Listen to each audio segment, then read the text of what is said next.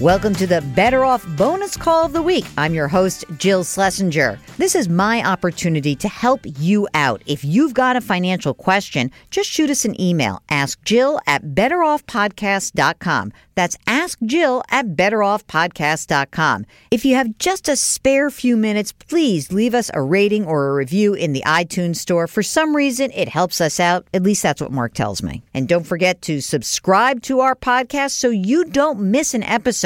We're dropping a new one on Thursday. Right now, let's get to your call. It's Allison, who's on the line from California. Hi, Allison. How are you? What can I do for you? Okay, well, I retired early. You sound like you're 22 years old. I don't understand that. What are you talking about? How old are you? I just turned 52. Come on. Okay. 52. You retired early. Really early. Yeah. And so, of course, now after I retired early, now I'm asking you, was it a good decision? What's going on? Tell me about, well, how much money do you have? Well, I have $537,000 in a 401k. So you haven't rolled that over yet. You retired, but that's still in the old 401k. Yeah, I worked for a really big company, and they have a really good 401k. Great. So I plan to leave it there. Okay. I also have $183,000 in the Roth portion of the 401k. Fabulous. And $35,000 in a Roth IRA. Mm-hmm. Another $30,000 in a non-deductible IRA, which I plan to roll over to a Roth. Yeah, I'd rather you roll that over anyway. That's a pain in the neck for the IRS to deal with later. So you might as well deal with it and just, you know what I'm saying, just make it into the Roth so the IRS doesn't question that later. Right. I wasn't qualified. I wasn't able to contribute to a deductible IRA, because I had a 401k and made too much. So I was doing this as a backdoor Roth. Mm-hmm. Perfect. How I have any money in the Roth IRA. And then I have $68,000 in a variable annuity. I'm going to get a teeny tiny pension of, now it's worth a lump sum of $29,700, but that's pretty good. I plan to just collect it as a monthly okay thing when I'm older. I have $7,600 in a retiree medical savings account that I don't really know a lot about. Yeah, you'll need that eventually, but not at age 52 probably. Right. I don't even know if I can access it. I bet you. Did you contribute to it? Yeah. Then you'll be able to. You'll be able to. Whatever you put in, you can always access. This is all very good. I like the story so far. That's the retirement account, but I have $998,000 in non-retirement. Oh, wait a minute. In my business, we call that burying the lead. Oh, that's my retirement account. Oh, and I have $1 million in non-retirement account. All right. So did I just do my math correctly and say that you got $1.9 million? Yeah, a little bit under one. Yeah, something close to that. Yeah. Interesting. Okay. I already like that number. So that's number one. How much do you need to live on? So I spent the last year calculating, writing down everything I spent money on because I had no idea. And it came to $54,000 for the year. And you don't spend a lot.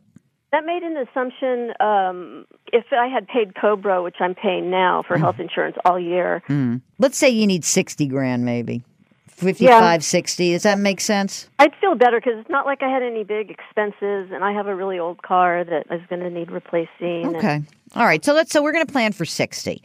And let's talk a little bit more about a few other things like married, single. I'm single and I have no children, so I don't have to worry about leaving an inheritance to anyone. Exactly. Oh my God! I'll tell you what. You shouldn't even. I hope you're using a fake name because wherever you went to college would probably be like, oh, no children. Come, give us all of your money. Okay. And what about your living situation? You are in a house, in a condo, renting. What are you doing? Yeah, so I own a townhouse, and I have a mortgage on it. It's my only debt. I just refinanced just before I left work to, improve my cash flow. So I'm not scheduled to pay off the mortgage until I'm 81. Well, that'll be a great celebration then. Yeah, but I figure a mortgage rate of 4% is a good deal, so I don't care about paying it off. Yeah, I think that's a very good deal. And How much is the townhouse worth at this point?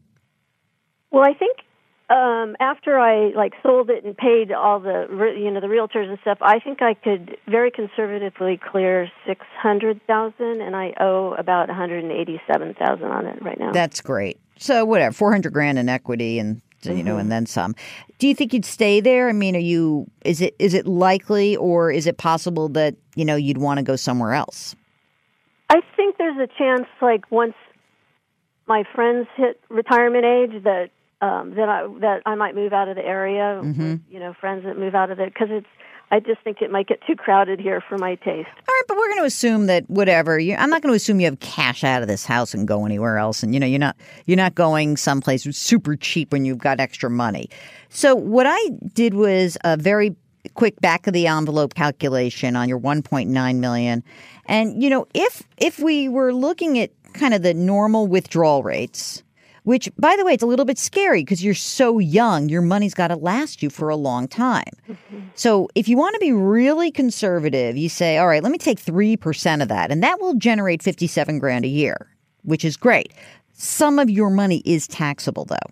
Well, let's say about half of it is in retirement accounts. So what I would suggest is if you really are never going to work again, which I think is highly unlikely. I don't know why, but I just get the sense. You could do something. What you would probably do is look at your non-retirement assets, draw on those first for the next, 10, 15 years. And then when you are ready to claim Social Security at your full retirement age, or, maybe at age 70, frankly, because you don't need it, then that would probably click in. And it seems to me that you can do this. So in terms of looking back and feeling like, oh my God, did I make a mistake? I don't think you made a mistake.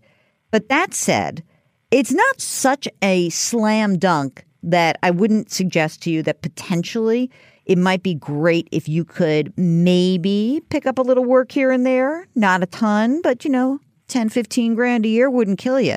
Is that a possibility in your life? Or are you just super done and you're going to give your life to charity right now? Yeah, it's a possibility. Right now, I'm filling my time with volunteer work, but I've thought about it. I mean, one of my motivations to work part-time would be I could fund a Roth IRA that way because I'd have some. You're such a saver. It cracks me up. And here's the thing, and I don't even think you need to. You don't have to fund anything with it. Really, what you would be doing is you'd be earning some money that you just would say it's money I don't have to take from my non-retirement accounts. It's just some amount of money, okay? And it doesn't have to be big money.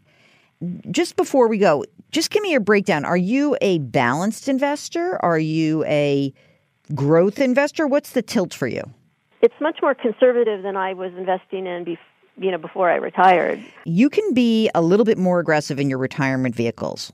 So in other words, you could implement a portfolio that's 70-30 in your retirement vehicles, if you'd like. And you could then say, for my non-retirement, I'm going to be closer to 50-50. And the reason why I say that is that you've got to draw on these non-retirement assets.